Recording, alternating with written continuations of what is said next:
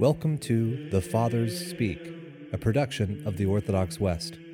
Each day, Father John Fenton reads a selection fitted to the Western liturgical calendar from one of the Fathers of the Church.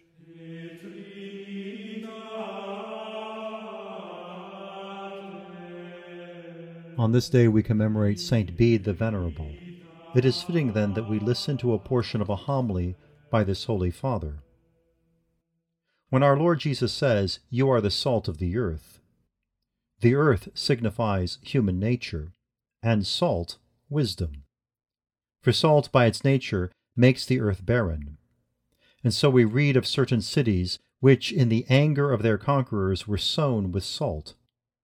And this agrees with the teaching of the Apostle that by the salt of wisdom the lust of the world is repressed in the soil of human flesh, lest the foulness of vice sprout up.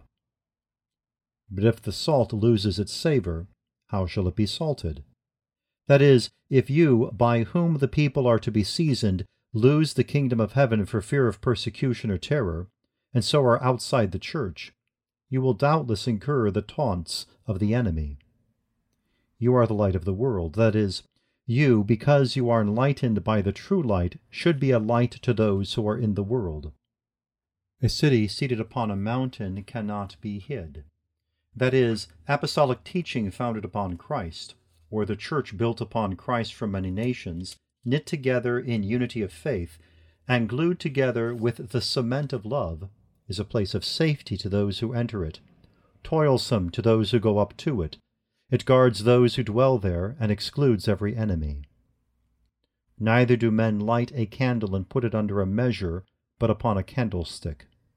So he who puts the candle under a measure hides and covers the light of doctrine for worldly profit. But he who puts it on a candlestick, who fulfills the ministry of God, so that the teaching of truth may be accounted together than the servitude of the body.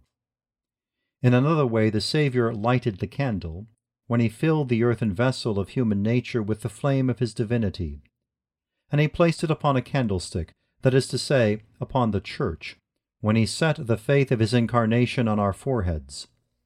This candle cannot be placed under a measure, that is, it cannot be included in the limits of the law, nor in Judea alone, but has shone over the whole earth.